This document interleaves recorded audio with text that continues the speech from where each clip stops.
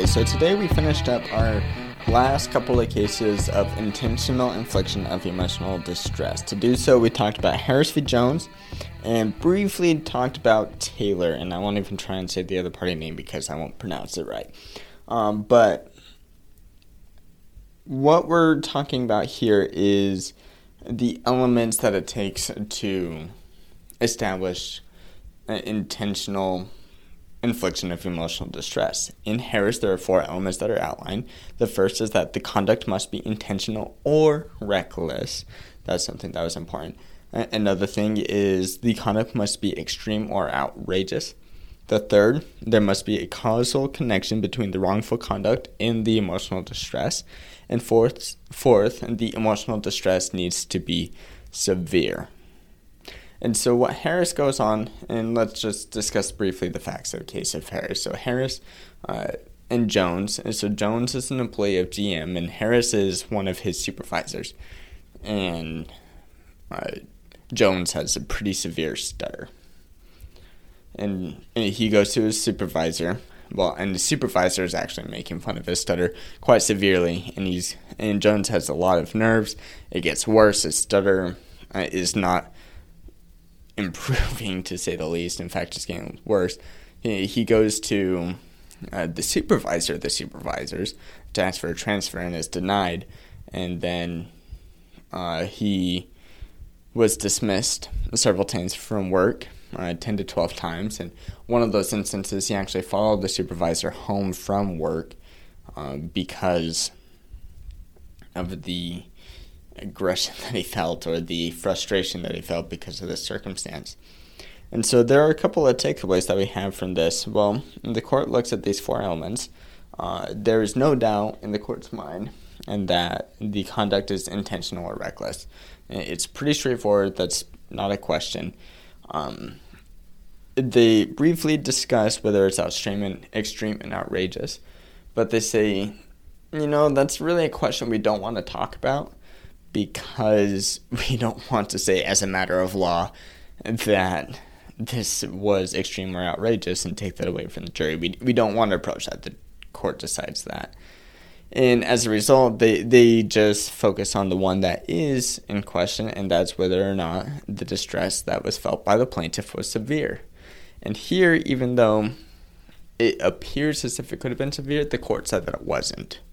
And the reason why they wouldn't said that it was severe enough is because they couldn't tell to an extent that the mocking or the mimicking of the stutter was actually causing the stutter to worsen, because there could have been a variety of other factors that could have caused the stutter to worsen, including a home environment or therapy, things like that, medication, maybe not taking the medication. There were a variety of reasons. But this goes into discuss, what does it take for something to be considered severe? And there's a lot of factors that actually alters whether or not a thing is severe. There are several things. One of them is that there's a power difference between the parties. Here in this case in Harris, Jones and Harris, there was a power difference because one was the boss and the other was a worker. But the court didn't find that significant enough. Another thing is the vulnerability of the party, of the plaintiff.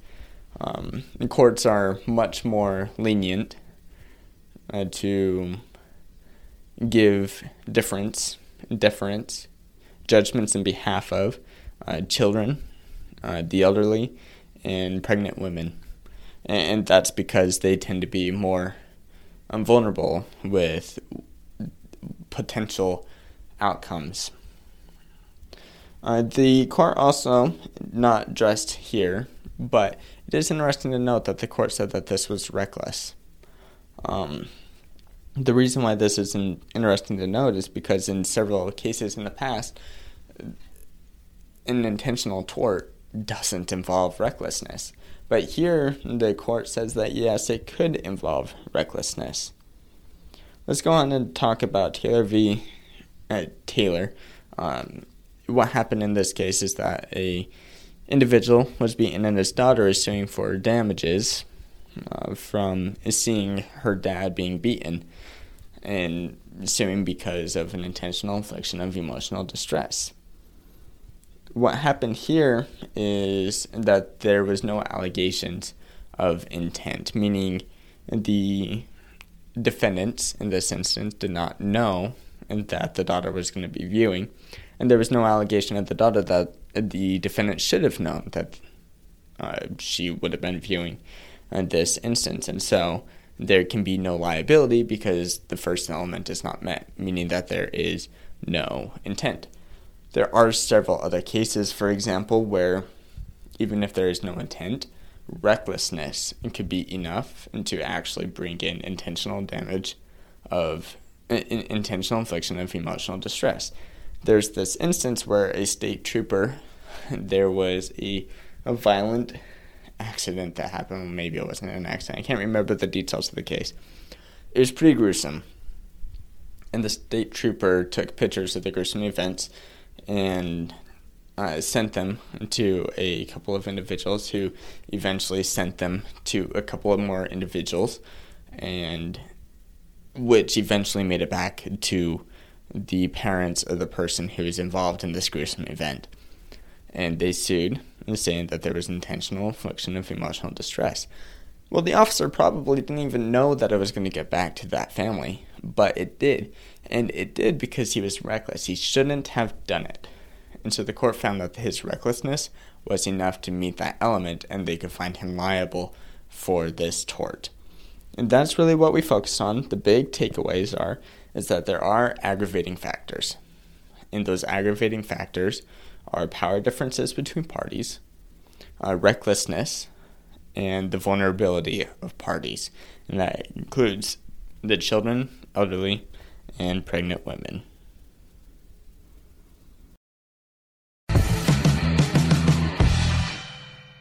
Thank you for listening to this episode of The Law Schoolers. Before I let you go, there are 4 things I want to say. The first thing is if you enjoyed these episodes and if you enjoyed the website, I would invite you to go and join Law Schoolers Pro. And you can do that by going to lawschoolers.com/join.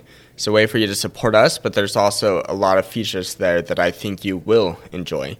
Second thing is that nearly all of our episodes are unedited. The only ones that aren't are pre-law materials, and the reason for that is so you can actually see the legal material in its raw form as I'm learning it as well. The third thing is that the information contained in these episodes are specifically only for educational purposes. They're not to be used as legal advice, and with that, the fourth thing is if it is used as legal advice, we are not liable. That is, Law Schoolers is not liable for any legal outcomes. Thank you again for enjoying the show. Have a good one.